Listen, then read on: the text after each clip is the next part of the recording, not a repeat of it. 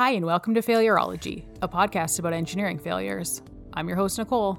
And I'm Brian, and we're both from Calgary, Alberta, Canada. Thanks again to our Patreon subscribers. We really appreciate your support. For less than the cost of a cup of coffee, you can hear us talk about more interesting engineering failures.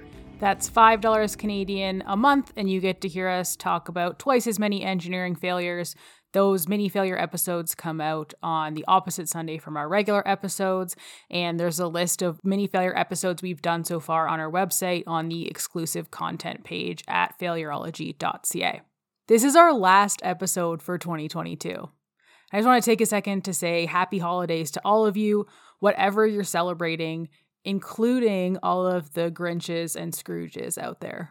Personally, I try to celebrate moving as little as possible from the couch during the holiday period. Same. One time when I was not living in Calgary, I was living fairly far up north. I told my parents that I was going to friends for Christmas dinner. I told friends I was going to my parents for Christmas dinner. And then I think I spent a week pretty much not going outside, not talking to anyone, not moving from the couch. It was great. That does sound pretty nice. It was really nice. I also hibernate over this period. Yes. So many blankets. Thank you to all of the support you've given us this year, and we look forward to bringing you more engineering failures in 2023. But at the same time, we also hope that things don't continue to fail due to poor engineering design, even if that would mean ending this show. But unfortunately for society, and fortunately for us, that is unlikely the case. Things keep failing, which is really unfortunate for them and great for us. The list just doesn't ever get shorter. If things stopped failing, we'd still have a large backlog to work through, so it would probably be a couple of years of working through the backlog. So the show would be on for a little while if stuff stopped failing tomorrow. Mm-hmm. This week in engineering news, engineering is a regulated profession in Canada for a reason. So this article, it comes from APEGA, which is the Association of Professional Engineers and Geoscientists of Alberta. APEGA is the organization that regulates the engineering and geoscience professions in Alberta, and throughout every province and territory in Canada, there are similar organizations, obviously different name. So this article comes as a rebuttal of sorts to the tech sector after they complained about not being able to use the title engineer in their job postings and titles without acquiring proper permitting and licensing from APEGA. The use of the title engineer is something that APEGA takes very seriously, and we'll talk about this later on in the episode. But in order to use a title engineer, you have to be an engineering company that's accredited by APEGA or be an engineer that's accredited by APEGA in a professional capacity. So you can't just tack on engineer to a lot of job titles like some companies in the States were doing that were posting jobs here in Alberta. As such, like APEGA maintains that engineering is a regulated profession and should remain as such, which is one of the reasons they took issue with the job postings having engineer in the job title without having the proper permitting and license from APEGA. And software engineer is one of the engineering disciplines that you can seek regulation for from APEGA and the other engineering boards. So it's not like they don't have any option. It's just that they have to go through the proper channels and be regulated. And let me just state for the record that I completely agree with APEGA here. I think that the term engineer should remain a regulated word. I think the profession should be regulated and monitored, and people that are using it without going through the vetting process and making sure that they have the qualifications to call themselves an engineer, I think really just sets us all up for trouble down the road. As per Engineers Canada, only those who are licensed can use the term engineer, and courts can and have imposed fines and injunctions for unauthorized use of the title. So this is quite similar to other professions, other professional professions, I guess. So like doctors and lawyers kind of have the same thing to work with. So one of the major factors is the qualifications to be able to call yourself an engineer, making sure that you have the proper training, that you have the professional ethics to be able to follow the duties of an engineer and first and foremost protect the public. Another piece of this and why I think this is so important is the perception of engineers from the public. So if we strengthen our self-regulation and ensure accountability amongst those in our profession, we can maintain a high level of trust from the public. But if we just start throwing out the word engineer and anyone who wants to can use it, it starts to mean less. And as people who are using that term do things that are outside of our code of ethics, and that potentially leads to harm of people, it's going to start to erode the public's trust in our profession. And that's just something that none of us want and really makes our job that much more difficult. Yeah, and I think it's very similar to medical professions or legal professions like doctors and lawyers. If everyone just decided that they were a doctor, they were a lawyer, there's some far-reaching consequences in both those professions, as well as engineering, for people that are unaccredited that are representing themselves as a professional member. Certainly with a doctor, I mean, I don't know anything about medical things. I wanted to be a doctor at one point, and then I didn't do very well in biology in grade 11, and that kind of put any healthcare related profession on hold for me. But yeah, if somebody that doesn't have the right training for it and the right experience of giving medical advice, that has some potential for fairly drastic and fatal consequences for a lot of people. So it is important to have regulation around a lot of professions that relate to public safety, which is where engineering comes in, and where APEGA takes such a strong stance on who can and can't call themselves an engineer. So as I mentioned, in Canada, specifically Alberta, software engineering is a recognized discipline, and it requires extensive training and education as well as licensing. And like Brian had mentioned, companies who practice engineering or wish to use engineering in their company title must also acquire a permit to practice from APEGA, which includes a professional practice management plan detailing requirements for those permit holders to meet the intent of the Engineering and Geoscience Professions Act to protect the public. So it's my understanding that Alberta is currently the only province that requires a professional practice management plan, but others are slowly following suit. And I do know a lot about the plan firsthand because as someone who's just started their own engineering firm, I've just gone through this process.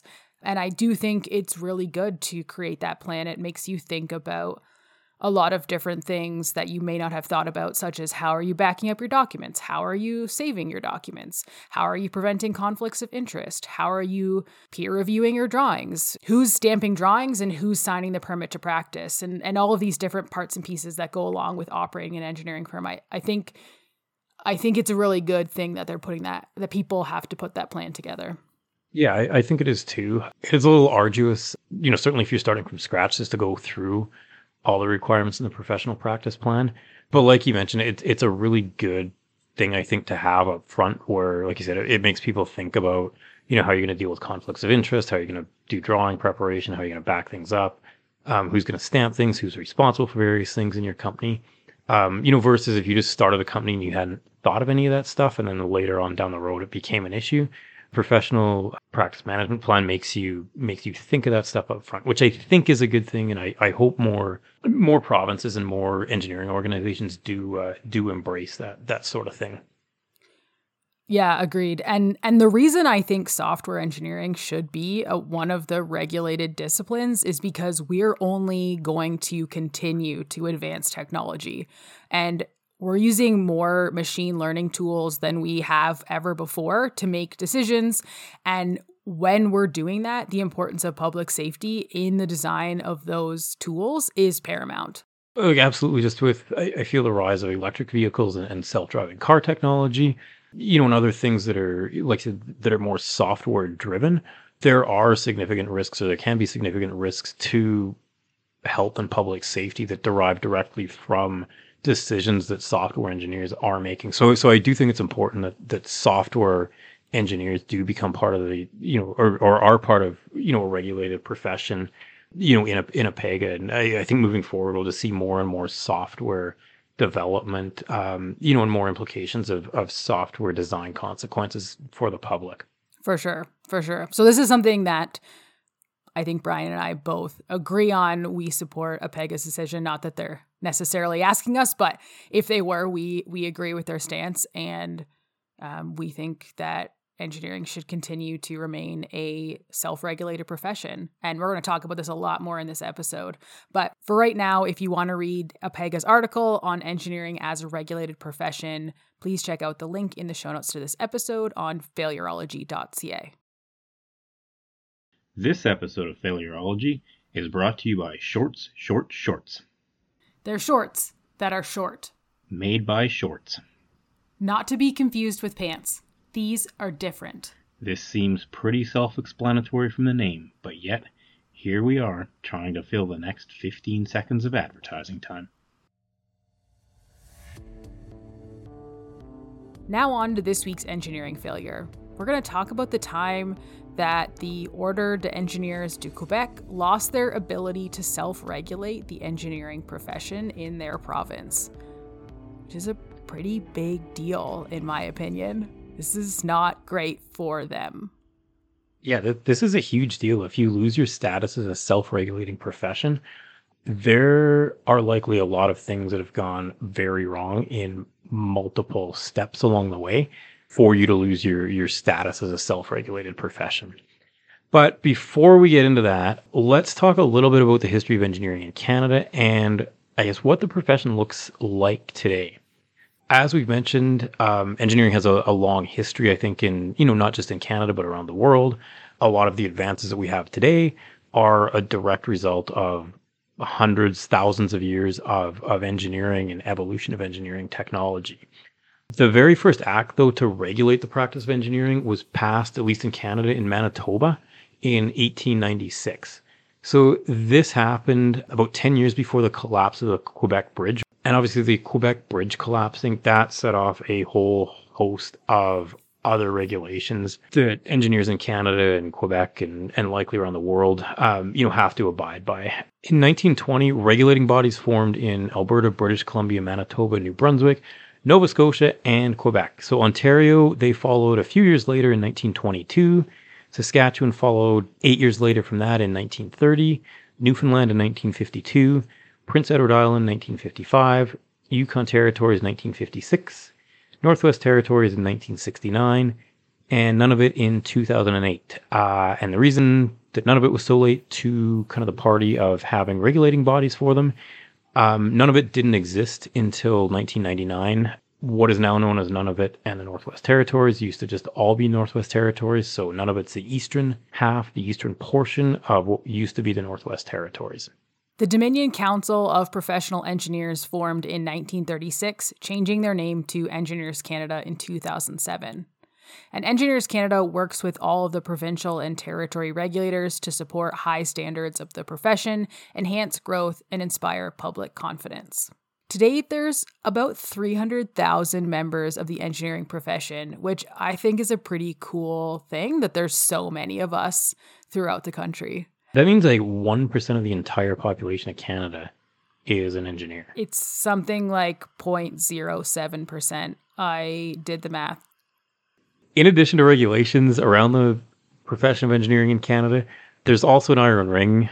I'm sure a lot of people have seen this on engineers. It's worn on the pinky finger of the working hand.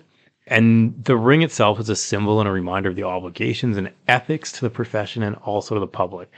So the ring is handed out in a ceremony. It's a private ceremony for engineering graduates called the Ritual Calling of an Engineer. However, the ring just by itself doesn't mean that somebody is a practicing professional engineer. There's a couple other things that engineers have to satisfy before they can be a practicing professional engineer. Such as registering with APEGA. That's one of them. And passing the National Professional Practice Exam, which is a ethics and construction law exam that you have to write as part of your application. Yeah, so we'll talk about those things in a little bit. The iron rings, though, they're typically not made from iron. They're now made of stainless steel. And the first one cost the equivalent of 4 years of tuition, a whole bunch of tears, and many hours of lost sleep, at least for me. Maybe not the tears part, but there were many hours of frustration and definitely hours of lost sleep. However, if you do lose your ring, they can be purchased from the Corporation of the Seven Wardens for $30. So big upfront cost, big initial cost in time and money. And then after that, $30. The first iron rings were handed out on April 25th, 1925 in Montreal, with a ceremony in Toronto following shortly after that. There is a myth that the rings are made from the beams of the first Quebec bridge that collapsed in 1907, but this is not the case. And as far as I know, rings were never made from any of the material that came from the Quebec bridge collapse. But you would not believe how widely spread that myth is. A lot of people have mentioned that to me in passing over the years. Even if at one point they were made from material from that bridge, it's almost 100 years later from when the bridge collapsed. That would be a ton of material in the bridge. And if there's 300,000 engineers in Canada right now, that's a whole host of rings. That's millions of engineering rings that have been made over times. Let's also, we're all engineers here. Let's also logistically think about this. Do you think that they constructed and or purchased a warehouse to house the remnants of the Quebec Bridge for decades so that they could slowly chip away one ring at a time? I mean, it may be a symbol of the bridge, and I do think that is a great fit because of the way the Quebec Bridge collapsed. And we covered that in episode 6 if you want to go back and listen. But the logistics of actually manufacturing the rings from the bridge steel just don't quite make sense to me. So there's that. Since we're in Alberta, we want to talk about APEGA a little as well. So APEGA was created on April 10th, 1920, as Brian mentioned, and they regulate the practice of engineering and geoscience in Alberta on behalf of the government of Alberta, and they do this through the Engineering and Geoscience Professions Act. And their responsibilities are to license professional engineers and geoscientists. They set our practice standards, develop codes of conduct and ethics that govern our members and permit holders. They investigate and discipline members and permit holders, which is a really important part of their job to make sure we all stay accountable. They investigate and take action when individuals or organizations that practice our profession without license or permit, which is how the article that we covered in Engineering News kind of came to be. People were using the term engineering without being regulated, and so APEGA sought further investigation and action against that group. And finally, they provide services to members and permit holders to support them in their professional practice. Along with these responsibilities and our privilege to self-regulate, engineering professionals also have our own code of ethics, and this ties into that National Professional Practice exam that I talked about earlier. So as professional engineers, we, in all areas of practice, must hold paramount the health, safety, and welfare of the public and have regard for the environment. So public safety, rule number 1. We also must undertake only work that we are competent to perform by either our training or our experience. So rule number 2, know what you're doing. We also have to conduct ourselves with integrity, honesty, fairness, and objectivity in our professional activities, which we're going to see a lot of failings as we talk about when Quebec lost their ability to self-regulate. We have to comply with statutes, regulations, bylaws, codes, standards, such and such. And we have to uphold and enhance the honor, dignity, and reputation of our profession. So APEGA regulates more than 70,000 members and is the largest regulatory body in Western Canada. As part of the process to become an engineer, it differs province to province. So this is just for Alberta.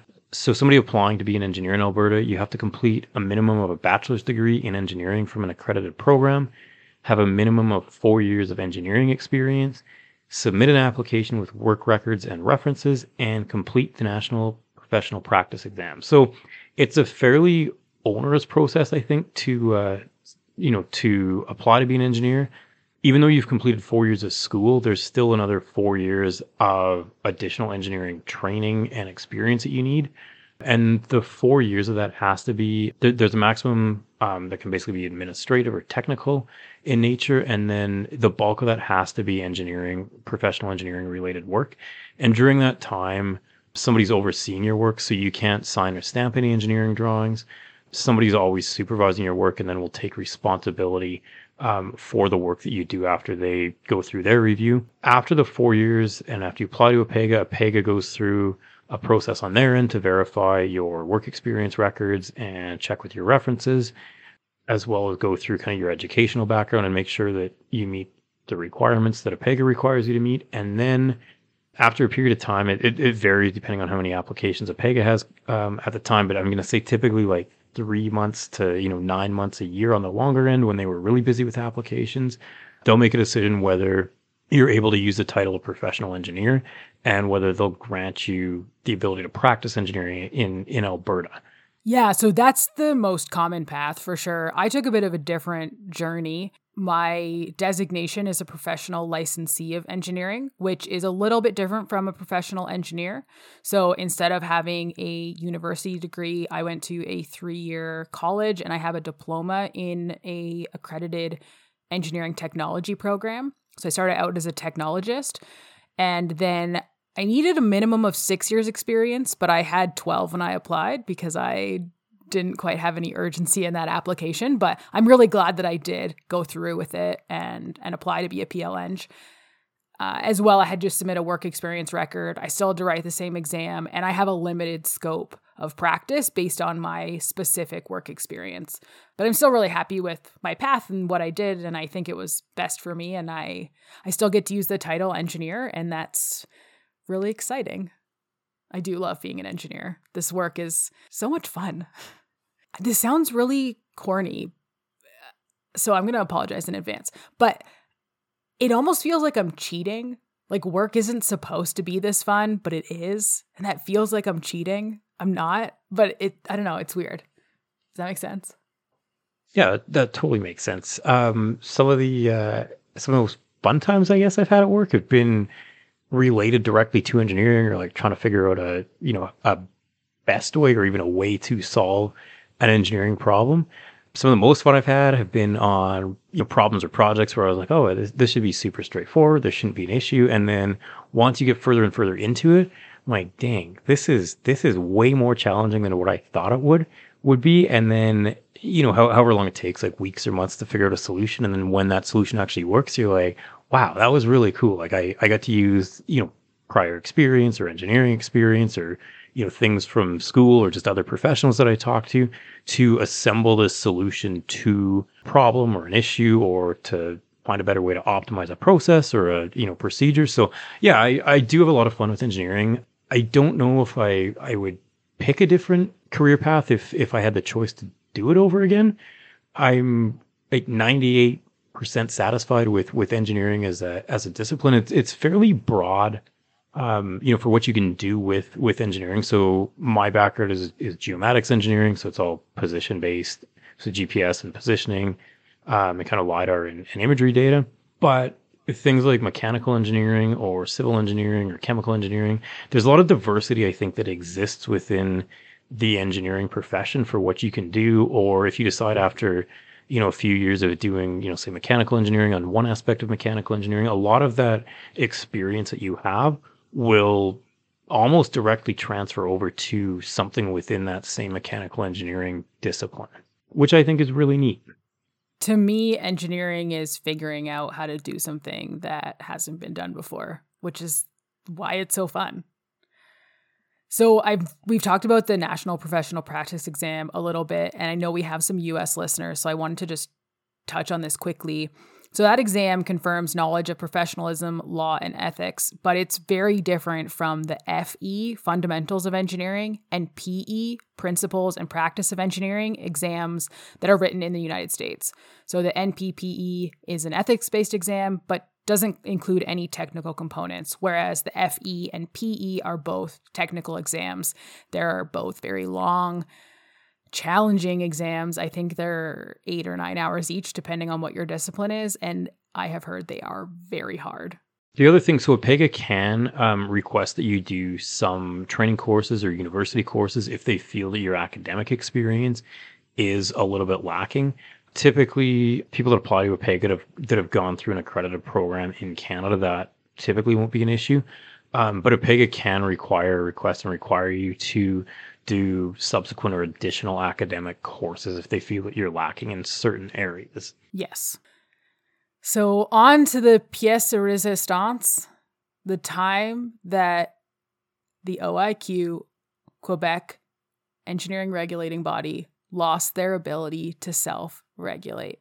I know we took a bit of a windy path to get here, but we wanted to give you a bit of a background on what it means to be an engineer and why we think regulating our profession and having the privilege to self-regulate our profession is so important. And we also know that we have listeners from all over the world. And so there probably are a lot of you that aren't completely familiar with the process in Canada. And so that's kind of why we took a bit of a windy path. Now, this is a story of corruption and lack of oversight in the construction industry, specifically throughout the public sector in Quebec. And I'm just going to preface this part of the episode by saying this story has a tendency to slant political just because of the involvement of the public sector and of the type of corruption that was going on. But we are not a political podcast, and so we're going to do our best to stay fact-based and focus on the importance of maintaining integrity in the engineering profession. And like we do in every episode, we have links to all of our sources where we found all of the information that we're talking about, and those are on the episode page. If you want to check that out, it's at failureology.ca. If you live in Canada, you've probably heard this before. I mean, Quebec's no stranger to corruption. There's been talk of appointing judges, choosing who those are, political financing, favoritism in the political daycare system, a long undisclosed premier stipend, and corruption in construction. In fact, it said that it costs 30% more to build a stretch of road in Quebec than anywhere else in the country. There was also a bunch of rushed mega projects in the 70s that are not doing so great these days. And of course, the sponsorship scandal, which was the siphoning of $100 million that was meant to stamp the Canadian flag on all things Quebecois. All of that said, though, Quebec is not the only province that suffers from corruption. They just seem to have more of it, or at least be more public about it than the rest. Honestly, we all have our problems. I don't think there's a country in the world that isn't without problems. Quebec just seem to be in the spotlight a lot more.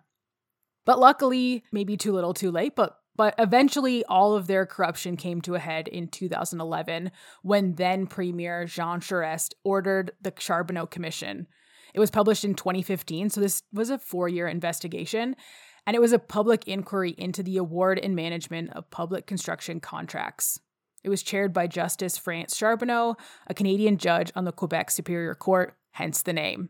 Before I go any further, I also want to mention that I don't speak French very well, so I'm probably pronouncing some of these words funny, and I'm sorry in advance. The mandate of this committee was to examine the existence of schemes and, where appropriate, to paint a portrait of activities involving collusion and corruption in the profession and management of public contracts in the construction industry, which included private organizations, government enterprises, and municipalities, and to include any links with the financing of political parties. The committee also wanted to paint a picture of possible organized crime infiltration in the construction industry, and also examine possible solutions and make recommendations establishing measures to identify, reduce, and prevent collusion and corruption in awarding and managing public contracts in the construction industry. So it's a fairly broad scope that the committee was looking to have an understanding of. I think all those things are really important, especially, to look into, various corruption things, whether it's in construction or schemes or where money goes, especially for public projects. And their scope was from 1996 to 2011 and included 263 days of hearings, 300 witnesses, 3,600 documents, and it produced 70,000 pages of transcripts, which is a lot of typing. The scope included any agency or person in the public sector, which included hundreds of government agencies, universities, municipalities, school boards, and companies with government ownership. As a result of this, the Commission found conflicts of interest when awarding public contracts. They found inappropriate ties between union executives and construction contractors. They also found bid rigging, whereby the bidding parties collude to determine the winner of the bidding process. Throughout this investigation, they found evidence of corruption in engineering firms and construction contractors around conflicts of interest, collusion, kickbacks, mafia infiltration, and political financing. And these unacceptable behaviors of engineering professionals were not related to their technical competence, but a failure of professional ethics. 5 consulting engineering firms are among the largest service providers in this investigation throughout the city of Montreal. And we pulled information on some of the cases and charges against each of these companies. Before we dive in, we'd like to note that these were all pulled from public news sources, and we'd also like to acknowledge that these companies may have since learned the error of their ways, hopefully, and improve their operation standards. So we're not saying this is how they're operating today by any stretch. We're just relaying the message of the investigation and charges against them. One of the cases investigated was related to fraud and forgery in relation to $22.5 million kickback under the guise of, quote, consulting fees in the McGill University Health Center.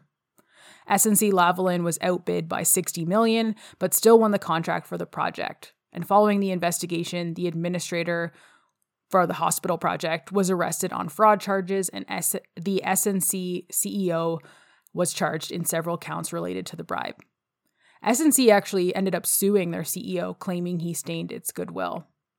Genevar, now known as WSP, acknowledged that they made a $525,000 improper political contribution to get municipal contracts between 2005 and 2009.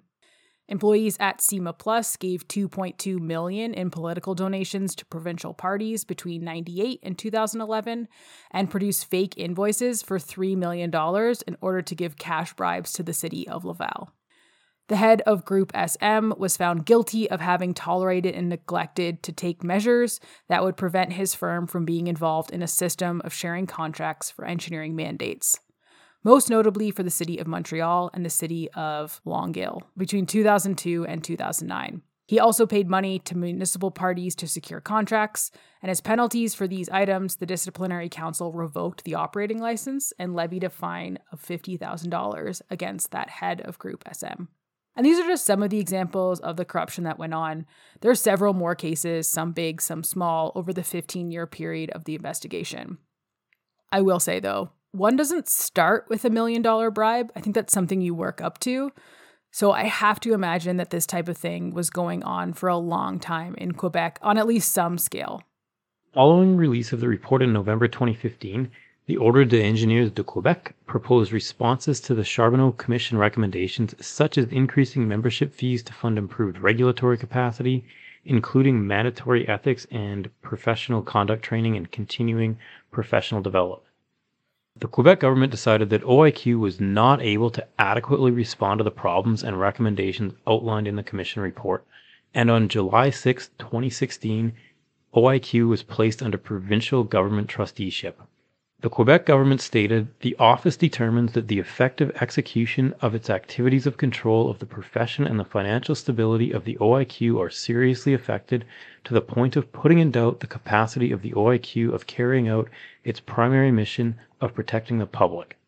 So essentially what's happened here is the OIQ is supposed to have checks and balances in place to prevent this type of corruption from getting out of hand and holding their members accountable to our standard of professional ethics.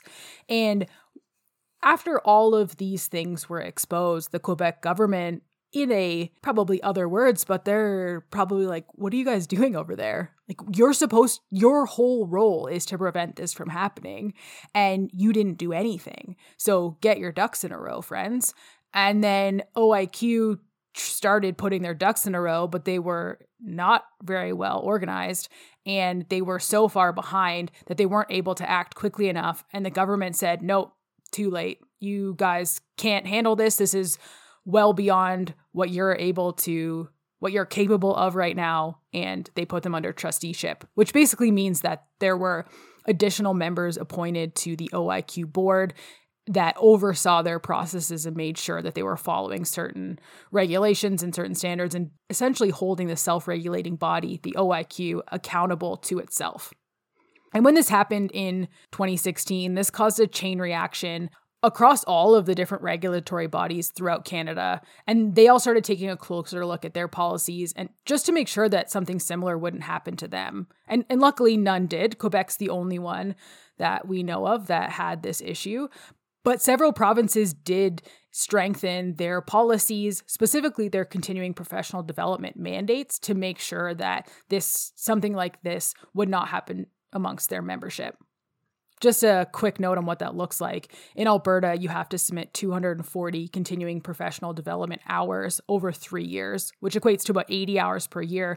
But it makes an allowance. So if you need to take a leave of absence for whatever reason, you can average over 3 years. And up to 50 hours per year can be logged as professional practice. So if you're already a practicing engineer, 50 hours are already accounted for just by doing your job. And then you can log hours for formal and informal activities, participation in the profession, presentations, and contributions to knowledge. In November 2018, so 2 years after the trusteeship started with the OIQ, Kathy Begg, who was the president then and still is now, penned an open letter asking the trusteeship to be lifted, stating that the OIQ had strengthened public protection mechanisms, consolidated governance, including leadership and board renewal. They were finally in good financial health. They saw a 67% reduction in the average time for disciplinary investigations, and they had adopted an extensive and measurable action plan. And so, not just because they asked, but because they did all of the things that they were supposed to do, and they're holding themselves accountable, and they showed that they were able to tackle this issue and get their membership straightened out and get rid of the corruption issues that were going on amongst the engineering industry. The Quebec government lifted the trusteeship on February 20th, 2019. So there you have it, the story of how the OIQ lost its ability to self-regulate. This is a lesson to all engineers, Canadians specifically, about the privilege we have to self-regulate and the importance of our professional ethics to maintain public safety over all else. For photos, sources, and an episode summary from this week's episode, head to failurology.ca. If you're enjoying what you're hearing, please rate, review, and subscribe to Failurology so more people can find us. If you want to chat with us, our Twitter handle is @Failurology. You can email us at thefailurologypodcast@gmail.com. You can connect with us on LinkedIn, or you can message us on our Patreon page. And check out the show notes for links to all of these. Thanks everyone for listening, and tune into the next episode where we'll talk about the Algo Centre mall collapse in Elliott Lake, Ontario. It's going to be a good one. Bye everyone. Talk soon. See you next year.